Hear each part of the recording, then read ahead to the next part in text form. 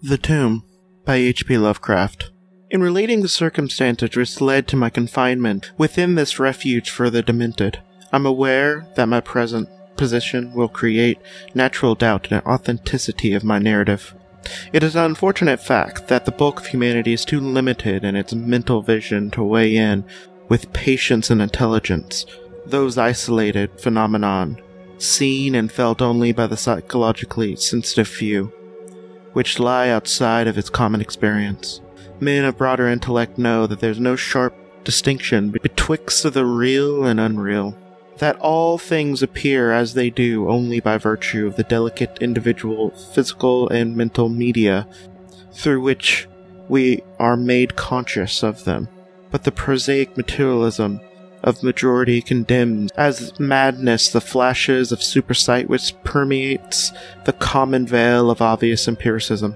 My name is Jervis Dudley, and from the earliest childhood I have been a dreamer and a visionary, wealthy beyond the necessity of a commercial life, and temperamentally unfit for the formal studies and the social recreations of my acquaintances. I have dwelt ever in the realms apart the visible world, spending my youth and adolescence in ancient and little-known books, and roaming in the fields and groves of the region near my ancestral home. I do not think that what I've read in these books or saw in those fields and groves was exactly what the other boys read and saw there, but of this I must say little, since detailed speech would but confirm those cruel slanders upon my intellect, which I sometimes overhear from the whispers of stealthy attendants around me. It is sufficient for me to relate events without analyzing causes. I have said that I dwelt apart from the visible world, but I have not said that I dwelt alone, for no human creature may do, for lacking the fellowship of the living, he inevitably draws upon the companionships of things that are not, and no longer living. Close by my home, there lies a singular, wooded hollow, in which twilight deeps I spent most of my time reading, thinking, and dreaming. Down in the moss-covered slopes, my first steps of infancy were taken, and around those grotesquely gnarled oak trees my first fancies of boyhood were woven. Well did I come to know the presiding dryads of those trees, and often I have watched their wild dances and struggling beams of the waning moon. But of these things I must not speak now. I will tell you only of the lone tomb in the darkest of the hillside thickets, the deserted tomb of the Hades, an old exalted family, whose last direct descendant had been laid within the black recesses of many decades before my birth, to which I refer is of ancient granite, weathered and discolored by the mist and dampness of generations. Excavated back into the hillside, the structure is visible only at the entrance. The door, a ponderous and foreboding slab of stone, hangs upon the rusted iron hinges, and is fastened ajar by a queerly sinister way of means of heavy iron chains and padlocks. According to a gruesome fashion half a century ago, the abode of the race of those scions are here inurned, had once crowned the declivity which holds the tomb, but had long since fallen victim to the flames which sprang up from a disastrous stroke of lightning. Of the midnight storm which destroyed this gloomy mansion, the older inhabitants of the region sometimes speaks in hushed, uneasy voices, alluding to what they call divine wrath, in a manner that in later years vaguely increased the always strong fascination which I felt for the forest's darkened sepulchre. One man only had perished in the fire. When the last of the Hades were buried in the place of shade and stillness, the sad urnful ash had come from a distant land, to which the family had repaired when the mansion was burnt down. No one remains to lay flowers before the granite portal, and few care to brave the depressing shadows which seems to linger strangely about the water-worn stones.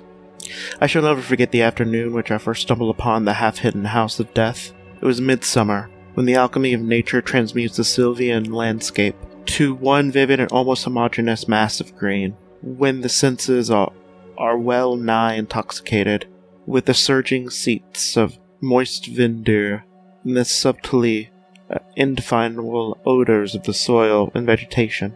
In such surrounding, the mind loses its perspective. Time and space becomes trivial and real. Echoes of a forgotten prehistoric past beats insistently upon the enthralled consciousness. All day I've been wandering through the mystic groves of the hollows, thinking of thoughts I do not need to discuss, and conversing with things I need not name. In years, a child of 10, I have seen and heard many wonders, unknown to the throng, and was oddly aged in certain respects. When upon forcing my way between two savage clumps of briars, I suddenly encountered the entrance of the vault. I had no knowledge of what I had discovered. The dark blocks of granite, the door so curiously ajar, and the funeral carvings above the ark aroused me to no associations of mournful or terrible character, of graves and tombs. I knew and imagined much, but had on account of my particular temperament, had been kept from all personal contact with churchyards and cemeteries. The strange stone house on the woodland slope to me was only a source of interest and speculation. Its cold, damp interior, which I vainly peered through, the aperture so tantalizingly left, contained for me no hint of death or decay, but in that instant of curiosity was born the madly unreasoning desire which brought me to this hell of confinement. Spurred by the voice which must have come from the hideous soul of the forest, I resolved to enter the beckoning gloom in spite of the ponderous change which barred my entry. In the waning light of the day, I alternately rattled the rusty impediments with a view of throwing wide the stone door, and essayed to squeeze my slight form through the space already provided, but neither plan met with success. At first curious, I was now frantic, and when in the thickening twilight I returned to my home, and I have sworn to 100 gods of the grove that at any cost I would one day force an entrance into the black, chilly depths which seemed calling out to me. The physician with the iron-gray beard who comes each day to my room once told a visitor that this decision marked the beginning of a pitiful monomania. But I will leave the final judgment on my readers. Shaha learnt all. The months following my discovery were spent in futile attempts to force the complacent lock of the slightly open vault, in carefully guarded inquiries regarding the nature and history of the structure. With the traditionally receptive ears of a small boy, I learned much. Through a habitual secretness, caused me to tell no one of my information or my resolve. It was perhaps worth mentioning that I was not all surprised or terrified on learning the nature of the vault. My rather original ideas regarding life and death caused me to associate the cold clay with the breathing body in a vague fashion, and I felt that the great and sinister family of the burnt-down mansion was in some way represented in the stone space I sought to explore. Mumbled tales of weird rites and godless revels of bygone years in the ancient hall gave me a new and potent interest in the tomb, before whose doors I would sit for hours at a time, each day. Once I thrusted a candle within the nearly closed entrance, and I can see nothing save a flight of damp stone steps leading downwards. The odor of the place repelled, yet bewitched me. I felt I had known it before, in a past remote beyond all recollection, beyond even my tenancy of the body I now possess. The year after I first beheld the tomb, I stumbled upon a worm-eating translation of the Plutarch's Lives in the book-filled attic of my home. Reading of the life of Theseus, I was much impressed by the passage telling of the great stone beneath which the boyish hero was to find tokens of his destiny whenever he should become old enough to lift the enormous weight. The legend had the effect of dispelling my keenest impatience to enter the vault. for it made me feel that the time was not yet ripe. Later, I told myself I should grow and strengthen ingenuity, which might enable me to unfasten the heavy chain door with ease, but until then I would do better by conforming to what seems the will of fate. Accordingly, my watches in my dank portal became less persistent. Much of my time was spent through equally strange pursuits. I would sometimes rise quietly in the night, stealing out to walk those church yards and places of burial which I had been kept by my parents.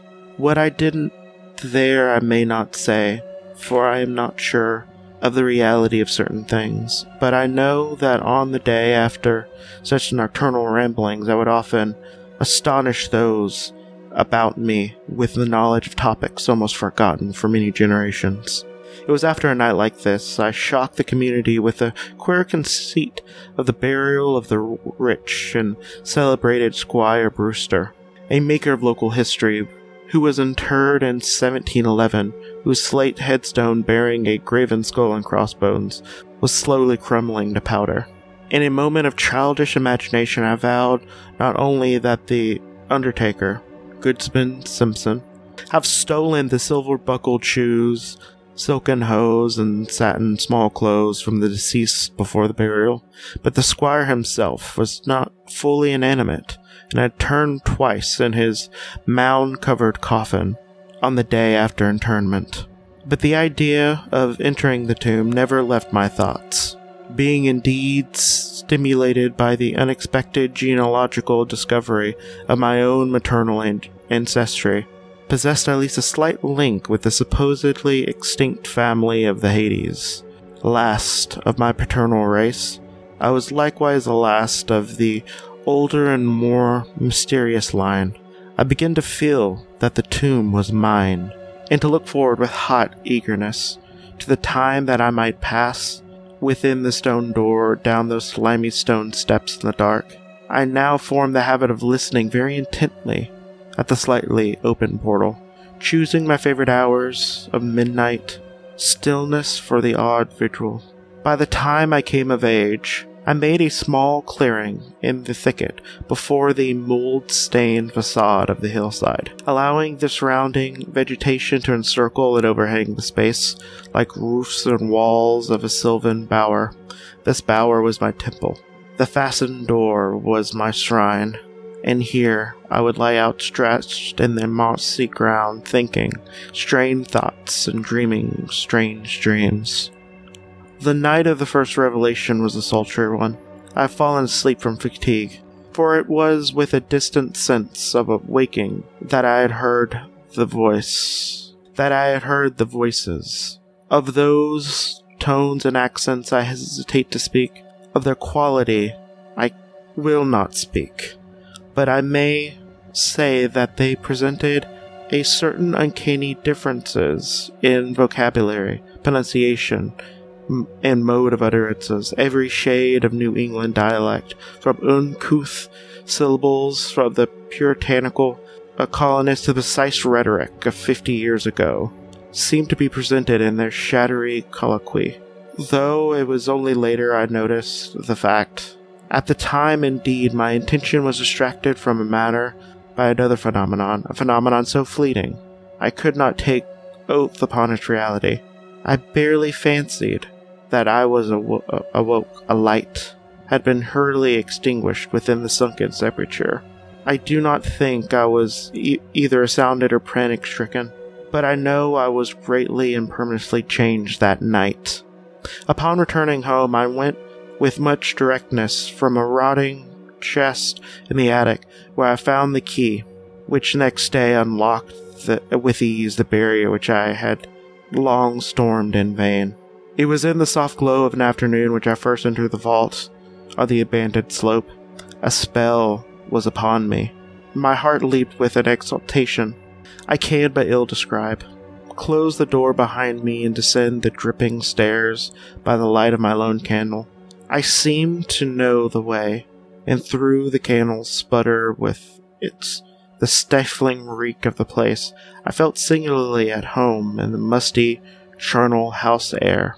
I beheld many marble slabs bearing coffins or remains of those coffins. Some of those were sealed and intact, but others were nearly vanished, leaving the silver handles and plates isolated amidst certain curious heaps of whitish dust. Upon one plate I read the name of Sir Geoffrey Hyde, who had come from Sussex in 1640 and died here a few years later. In a conspicuous alcove was one fairly well-preserved and unattended casket, adored with a single name, which brought me both a smile and a shudder. An odd impulse caused me to climb upon the broad slab, extinguish my candle, and lie down within the vacant box.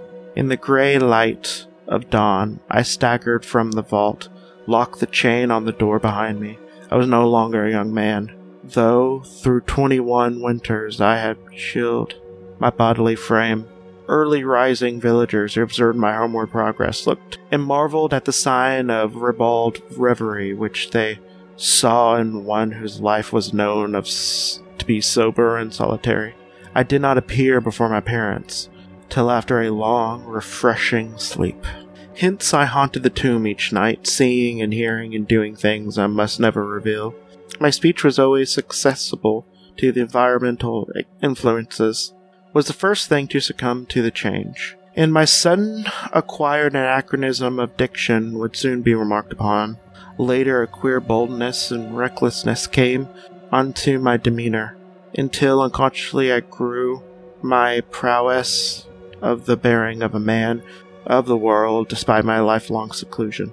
My formerly silent tongue waxed volubly with the easy grace of a Chesterfield or the godless cynicism of a Rochester. I displayed a particular erudition, utterly unlike the fantastic monkish lore which I had poured and covered the flyleaves of my books with the facile impromptu epigrams which brought up suggestions of gay, prior, sprightliest of the Augustan wit and whinesters. One morning at breakfast I came close to disaster by declaiming in a palpable licorice accent, in the infusion of a 18th century bacchanalian mirth, a bit of Gregorian playfulness never recorded in a book, which ran something like this. Come hither, my lads, with your tankards of ale, and drink to the present before it shall fail. Pile upon your platter a mountain of beef, for 'tis eating and drinking that brings us relief. So fill up your glass, for life shall soon pass. When you're dead, you'll never drink to your king or your lass. Anacreon had a red nose, so they say, but what is a red nose if ye happy and gay? Egad split me, I'd rather be red whilst I'm here, than white as a lily, and dead half a year. So Betty, my miss, come give me my kiss. And in hell there's no innkeeper's daughter like this. Young Harry, propped up straight as he's able, will soon lose his wig and slip under the table. But fill up your goblets and pass 'em around. Better under the table than under the ground. So revel and chaff as ye thirstfully croft 6 feet under of dirt. 'Tis less easy to laugh. The fiend strikes me blue, I'm scarce able to walk, and damn me if I'm able to stand upright or talk. Her landlord bid Betty to summon a chair. I'll try home for a while, for my wife is not there. Lend me a hand, for I'm not able to stand, but I'm gay whilst I linger on top of this land. About this time I conceived my present fear of fire and thunderstorms. Previously indifferent to such things, I had now had an unspeakable horror of them, and would retire in the innermost recesses of the house whenever the heavens threatened an electrical display. A favorite haunt of my day was the ruined cellar of the mansion that had burnt down, and in fancy I would picture the structure as if it had been in its prime. On one occasion I startled a villager by leading him confidently to the shallow of the sub-cellar, of whose existence I seemed to know in spite of the fact that it had been unseen and forgotten for many generations, at last came to which I long feared. My parents, alarmed at the altered manner and appearance of their only son, commenced to exert over my movements a kindly espionage which threatened. I have told no one of my visits to the tomb, guarded my secret purpose with religious zeal since childhood, but now I was forced to exercise care in treading the mazes of the wooded hollow, so I may throw off a possible pursuer. My key to the vault I kept suspended from a cord around my neck, its presence known only to me. I never carried out of the sepulchre any of the things I came upon whilst in its walls. One morning I emerged from the damp tomb, fastened the chain to the portal, with none too steady a hand, and I beheld in adjacent thicket a dreaded face of a watcher. Surely the end was near, for my bower was discovered, and the objective of my nocturnal journeys revealed. The man did not accost me, so I hastened home in an effort to overhear what he might report to my careworn father. So my sojourns beyond the chained doors was to be proclaimed to the world. Imagine my delighted astonishment of hearing the spy inform my parents in a cautious whisper that I had spent the night in the bower outside of the tomb, my sleep-filmed eyes fixed upon the crevice where the padlock portal stood ajar. By what miracle have the watcher been thus deluded? I was now convinced of a supernatural agency that protected me. Made bold by this heaven-sent circumstance, I began to resume my perfect openness into going to the vault, confident that no one would witness my entrance. For a week I tested to the fullest of joys of the charnel conviviality which I must not describe. When the thing happened, I was borne away to this accursed abode of sorrow and monotony. I should not have ventured out that night, for the taint of thunder was in the clouds, and the hellish phosphorescence rose from a rank swamp at the bottom of the hollow. The call of the dead, too, was different. Instead of the hillside tomb, it was a charred cellar in the crest of the slope, whose presiding demon beckoned me with its unseen fingers. As I emerged from the intervening grove from the plain before the ruin, I beheld the misty moonlight, a thing I had always vaguely expected. The mansion, gone for a century, once more reared its stately heights, and to the raptured vision, every window ablaze with the splendor of many candles. Up on the long drive rolled the coaches of Boston gentry, whilst on foot came the numerous assemblage of the powdered exquisites from the neighborhood mansions. With this throng I mingled, though I knew I belonged with the host rather than the guest. Inside the hall was music, laughter, and wine on every hand. Several faces I recognized, though I would have known them better had they been shriveled or eaten away by death and decomposition. Amidst a wild and reckless throng, I was the wildest and most abandoned. Gay blasphemy poured in torrents from my lips, and in my shocking sallies I heeded no law of God, man, or nature. Suddenly a peal of thunder, resonant even above the din of swinish revelry, clave the roof, and laid a hush of fear among the boisterous company. Red tongues of flame and searing gusts of heat engulfed the house, and the roysters, struck with terror, a descent of calamity which seemed to transcend the bounds of unguided nature, fled shrieking into the night. I alone remained riveted to my seat by the groveling fear which I had never felt. And the second horror took possession of my soul, burnt alive to the ashes, my body dispersed by the four winds. I might never lie in the tombs of Hades. Was not my coffin prepared for me? Had I not a right to rest until eternity among the descendants of Sir Geoffrey Hyde? I would claim the heritage of death, even though my soul goes seeking through the ages for another corporeal tenement to represent it on the vacant slab of the alcove in the vault. Jervis Hyde would never share the sad fate of Plernurus. As the phantom of the burning house faded, I found myself screaming and struggling madly in the arms of two men, one of whom was a spy who followed me to the tomb. Rain was pouring down in torrents, and upon the southern horizon there were flashes of lightning that seemed to have lately passed over our heads. My father, his face lined with sorrow, stood as I shouted my demands to be laid within the tomb, frequently admonished my captors to treat me as gently as they could. A blackened circle on the floor of the ruined cellar told me of a violent stroke from the heavens, and from this spot a group of curious villagers with lanterns were prying a small box of antique workmanship which the thunderbolt had brought to light. Ceasing my futile and now objectiveless writhing, I watched the spectators as they viewed the treasure trove and was permitted to share their discoveries. The box, whose fastenings were broken by the stroke which had unearthed it, contained many papers and objects of value. But I had eyes for one thing alone.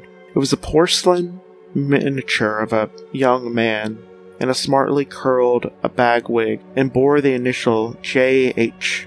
Its face was such as I gazed. I might as well have been studying my mirror. On the following day I was brought to the room with the barred windows, kept informed of certain things through an aged and simple-minded servitor, for whom I bore fondness in my infancy, and who like me loved the churchyard. What I have dared relate of my experiences within the vault had brought me only pitying smiles. My father, who visits me frequently, declares that at no time did I pass the chain portals, and swears that the rusted padlock had never been touched for 50 years. When he examined it, he even says that all the village knew of my journeys to the tomb, and I was often watched as I slept in the bower outside of the grim facade, my half-opened eyes fixed upon the crevice that leads to the interior. Against the assertion, I have no tangible proof to offer, since the key to my padlock was lost in the struggle on the night of horror. The strange things of the past which I have learnt during those nocturnal meetings with the dead he dismisses as the fruit of my lifelong and omnivorous browsing amongst the ancient volumes of the family library. Had not been for my old servant Hiram, I would have been quite convinced of my madness. But Hiram, loyal to the last, had held faith in me, and had done which impels me to make public at least part of my story. A week ago he burst open the locks which chained the doors to the tombs perpetually ajar, and descended with a lantern to the murky depths. On the slab of an alcove he found an old but empty coffin, whose tarnished plates that bears but a single word, Jervis. In that coffin, in that vault, they promised me I shall be buried.